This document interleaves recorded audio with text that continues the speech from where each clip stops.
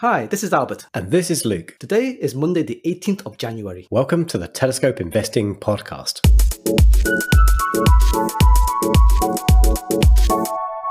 2 weeks ago, we reviewed our 2020 model portfolio. We discovered that our model portfolio had gained 40% in just 5 months, and we wanted to understand why that was. We dug into some of the reasons for the portfolio's success, and I think we identified that it was really beneficial that we'd followed mega trends, and many of the trends we forecasted for 2020 played out in the middle of the coronavirus pandemic. Another key factor in the portfolio's outperformance is that we had diversification across different sectors and different market capitalizations, and also across different perceived risks. But we didn't have so many stocks that the portfolio started to resemble an index. And we also gave an equal allocation to each of our stocks, so they all had an equal chance to contribute to the overall result. As we go into 2021 and we design a new model portfolio, I think it's good to summarize the purpose of the model portfolio. First, we want the model portfolio to deliver long-term market-beating returns, not just this year, but for many years ahead. But we're definitely focusing it on this year, and we are trying to pick stocks that we think are going to outperform the market in the year we've chosen them. And also, we want this portfolio to be a solid, diversified portfolio in its own right. For 2021, we've allowed ourselves 15 stocks. We think 15 is about the right number that we can still track in a lot of detail month to month, but still gives us enough diversification. And if one of those 15 companies underperforms, it's not going to hurt the model portfolio too much. Obviously, we wouldn't want any of our picks to underperform, but there's always a chance that one or two might do that. So having 15 stocks definitely minimizes the impact that would have. But before we get into these stocks, we received an interesting letter from one of our listeners this week. A letter, Albert? Are you still receiving letters? I got an email from one of our listeners, Christopher in Denmark. Maybe if he sent us a letter, it would have taken a lot longer to get here. You're right. We received the email, Luke. As you can tell, I'm old school. Anyway, Christopher emailed us with a couple of questions, but we wanted to dig into one on today's show because it really ties into the theme of having a diversified versus a concentrated portfolio. It sounds like Christopher's got a really great problem to have. And actually, it's a problem that many successful investors run into from time to time. Just to read an extract from his email.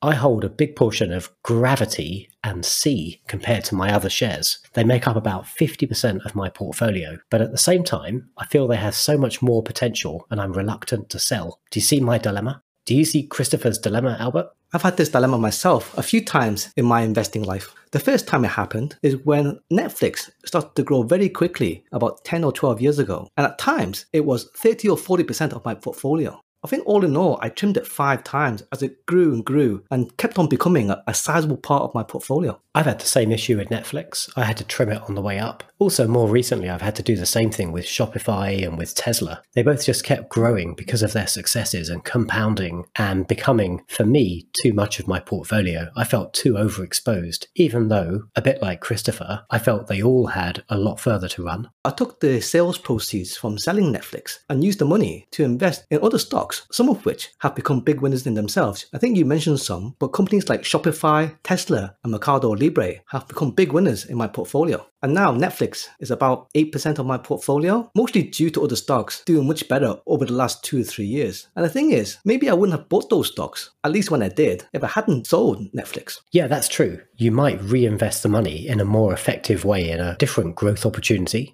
So what's your personal limit? How much is too much for you, Albert? I didn't really start thinking about this until Netflix became such a big part of the portfolio. But now I have a limit of around 20%. If a single stock becomes 20% of my portfolio, I get a little bit nervous and start thinking about trimming it. Yeah, I think my number's about the same. Perhaps it depends on your conviction in the stock and how much you're willing to accept the risk of having a significant overexposure to one company. Yeah, but even though you have a high conviction in a particular investment, nothing is 100% certain. You wouldn't want too much of your portfolio in a single stock that might drop in value, possibly down to zero. Yeah, there's always that risk, but I think we should reflect on the benefits as well. If you've got a highly concentrated portfolio and you're fortunate enough to be invested in real growth areas, then clearly you're going to benefit much more from having a bigger exposure to those growth stocks. But that does come with the risk of being concentrated in a much smaller number of names. I think in the end, whether you trim an oversized position or not depends on your risk tolerance.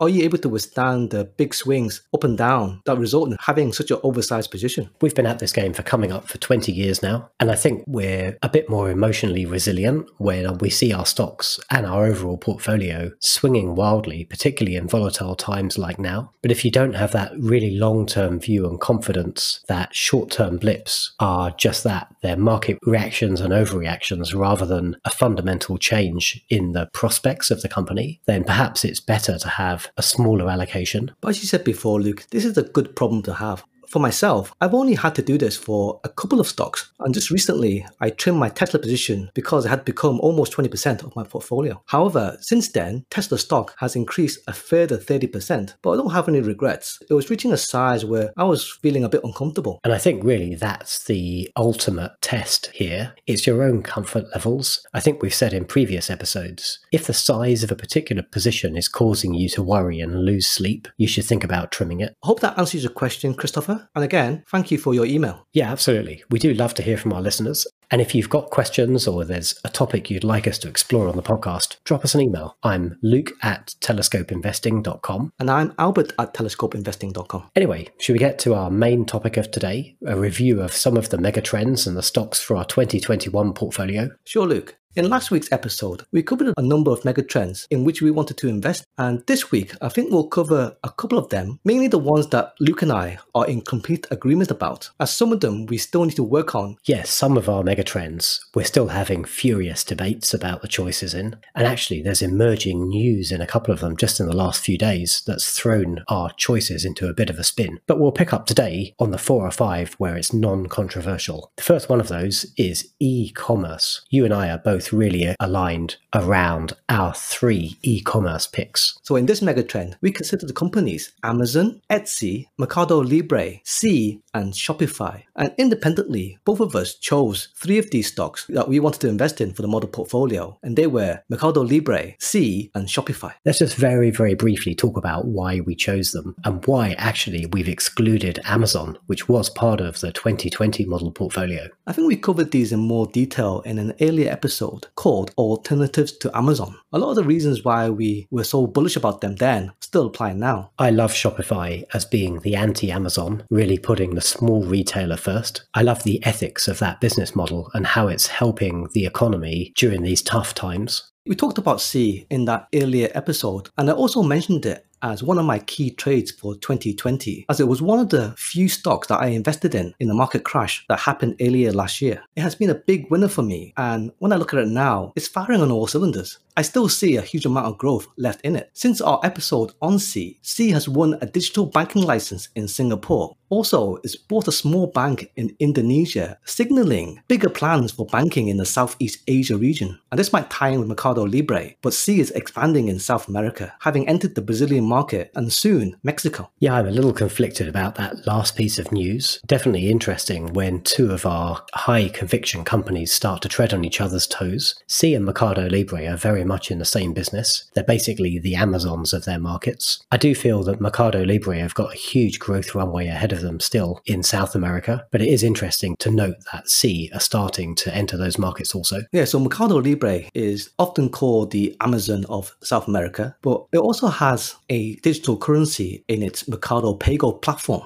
And it's also worth mentioning that Sea also have a digital currency platform called Sea Money. Albert, you and I have both got Amazon in our own portfolios, and it was part of the 2020 model portfolio, but I think we're going to set it aside for this year. For me, the main reason we're doing that is just its huge $1.5 trillion market cap. I don't expect Amazon to drop back. I expect them still to continue to prosper, even given that they're coming under regulator scrutiny with some of the concerns about their anti-competitive practices. But fundamentally, at that valuation, they're unlikely to double, triple, 5x, 10x from here, or at least not in the next few years. I just feel that Shopify, Mercado Libre and Sea offer much stronger growth prospects. I agree, Luke. Shopify, Mercado, and Sea have market capitalizations of around $100 billion, which isn't small, but still a fraction of Amazon's size. We also considered Etsy, as it's also growing strongly and it's becoming a bigger e-commerce player. But we wanted to diversify out of the US and invest in the growth of e-commerce in other parts of the world. Yeah, that's a great point. Mercado Libre and Sea give us great exposure to very large markets overseas. And even Shopify, they're very concentrated in the US, but they're a Canadian company and they serve the whole world.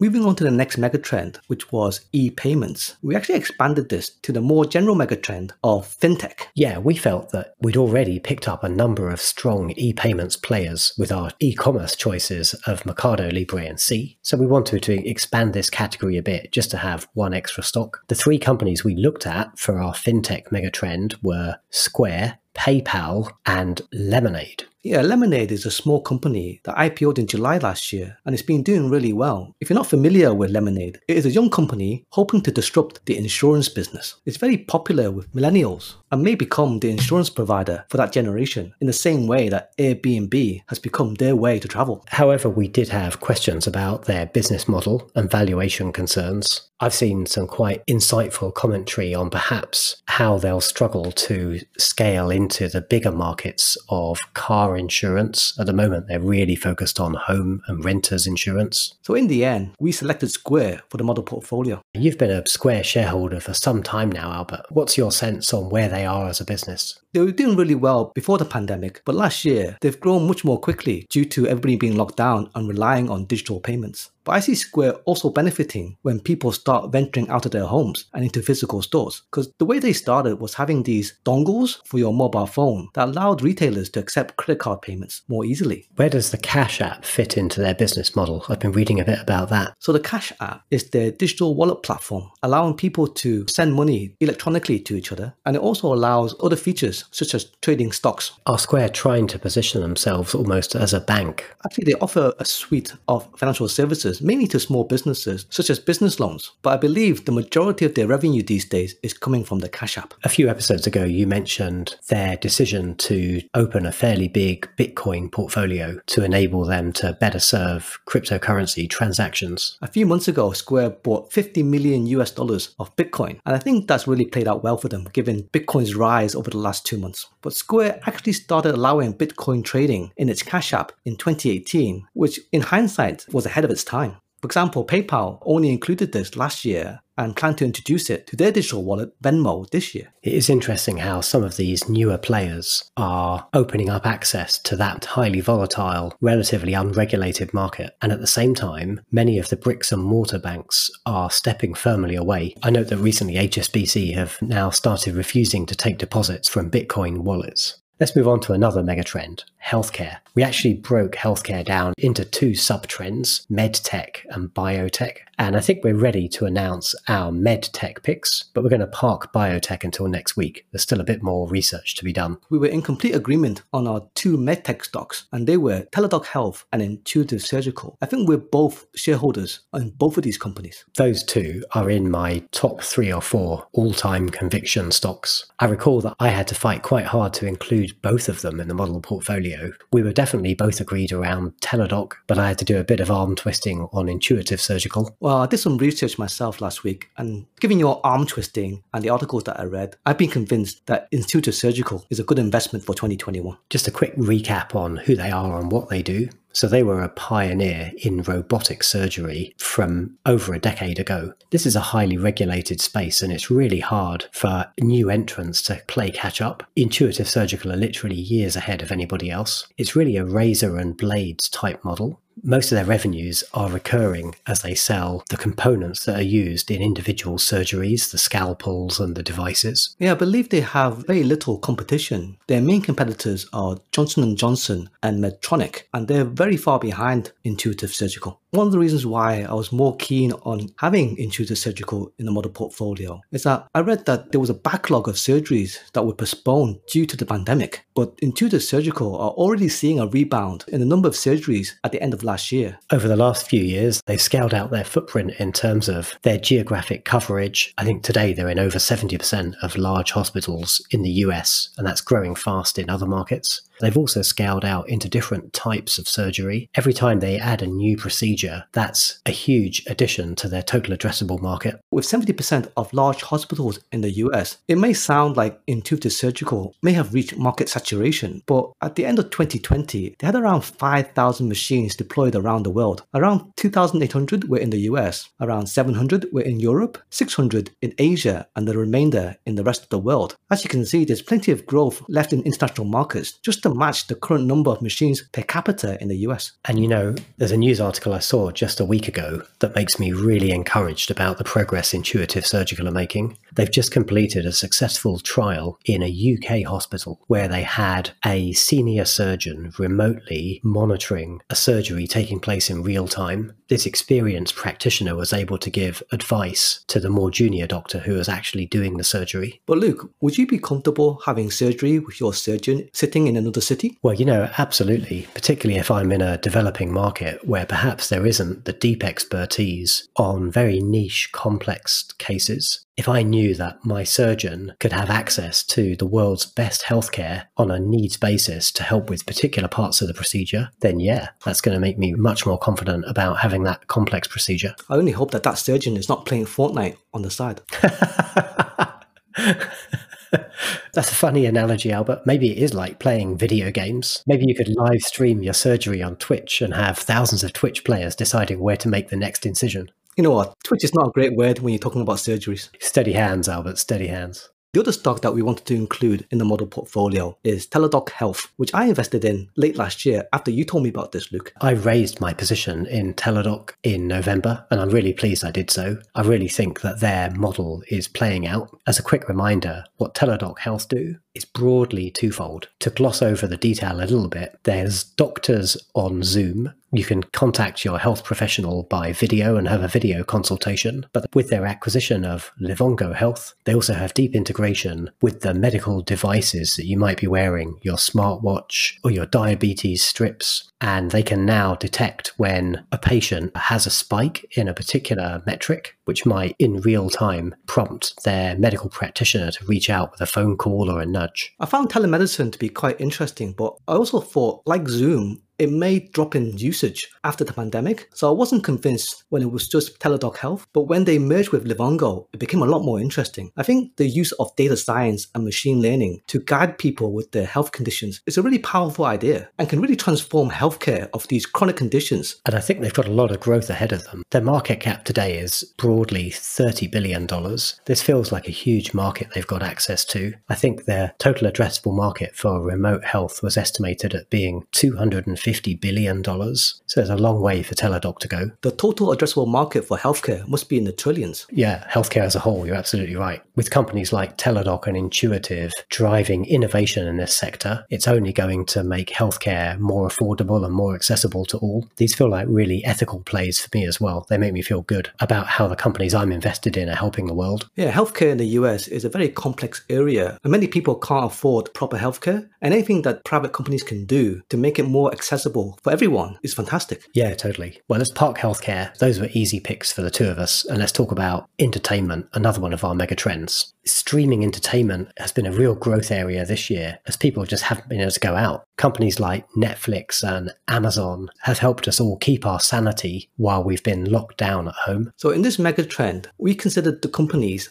Netflix, Disney, Spotify, and Roku. And we only allocated ourselves one spot for entertainment. And with that restriction, both you and I, Luke, chose the same company, and that was Disney. Those four picks, they're all actually pretty different, accessing different parts of the market. But you and I were both happy with Disney as being the right choice for a couple of reasons. Yeah, one reason was that Disney launched their Disney Plus streaming service in 2019, which I have to say is one of the luckiest time business decisions ever. Disney Plus really saved Disney in 2020. With all their theme parks closed down, Disney Plus enabled them to still promote their brand and get their characters into people's homes so they could also then still profit from their merchandising. When they launched Disney Plus, they expected to acquire 90 million subscribers within 4 years, and they've achieved this after just 1 year. They now expect to have 260 million subscribers by the end of 2024. And to compare this with Netflix, it has taken Netflix 13 years to get to 195 million subscribers they're at now. It just shows the power of the Disney brand brand and the amazing intellectual property that they've got and how that's enabled them to build their customer base for Disney Plus so quickly. I'm a Disney Plus subscriber since about a month ago. I've already trawled through most of the Marvel back catalogue. I've rewatched a bunch of the Star Wars movies, and I'm digging into some of their Pixar catalogue. Yeah, unfortunately, Disney Plus is not available in Hong Kong, but as soon as it is, I'm subscribing. Yeah, it's kind of a no-brainer, especially if you've got kids. For another $7 or $8 a month, it's a good addition to streaming offerings from Netflix and Prime. And since they've had this success with Disney Plus, all the other movie studios are really struggling, and they're all playing catch up now. There's a couple of other reasons we chose Disney over its competitors, though, for this category, and one of them is their huge theme park footprint. It's a bit of a revenue beast that's been turned off for most of the coronavirus pandemic, but we do see the world reopening in 2021, and their theme parks are going to come back with a bang. Families are going to be desperate to get out and do something fun, and what better way to restart your social life as a family than going to a Disney theme park? And also, movie theatres are having a terrible time at the moment, having to close due to the lockdowns. And there's some rumours that some of them may not even survive and go bankrupt. But when they come back, there's an expectation that they may only show these big tentpole movies, which is exactly the type of movie that Disney is known for. I had a quick look on Wikipedia, and Disney own about 14 of the top 20 highest grossing movies of all time. Yeah, they've been such an acquisition beast. They must own half the movie studios now. Well, as you said, they own Marvel, all the properties owned by Lucasfilm, which include Indiana Jones. They have Pixar,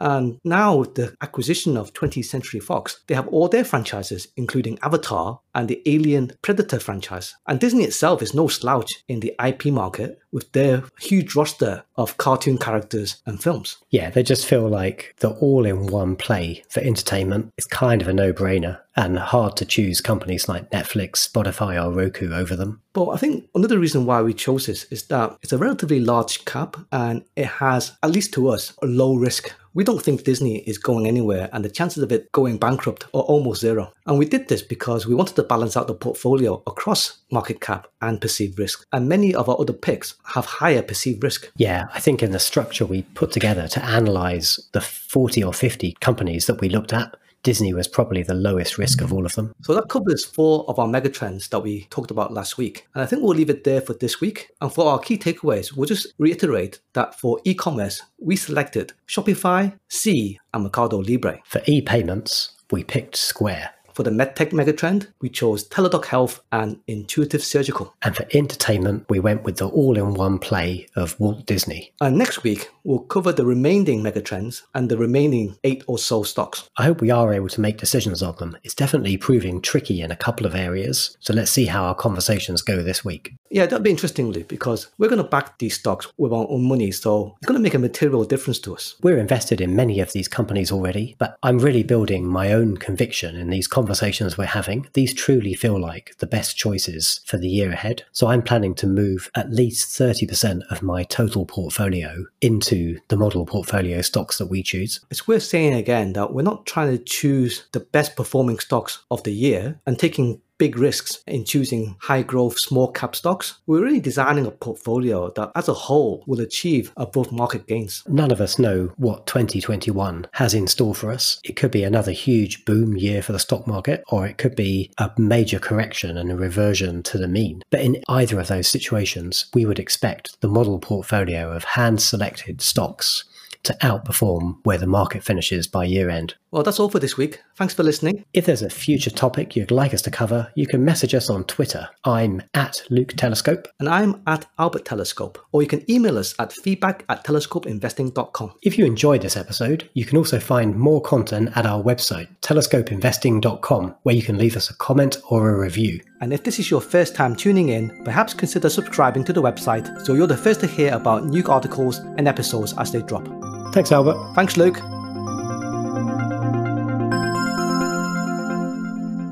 This podcast is for general information and is not a recommendation to act. Please seek independent investment advice before entering into any financial transaction. Entering into a transaction that involves securities or derivatives puts your capital at risk. Luke and Albert are not regulated by the Financial Conduct Authority or the Hong Kong Monetary Authority, and the companies mentioned in this podcast may be held personally by us. We can't be held responsible or liable for any action taken by a listener, and as ever, past performance is not a reliable indicator of future performance.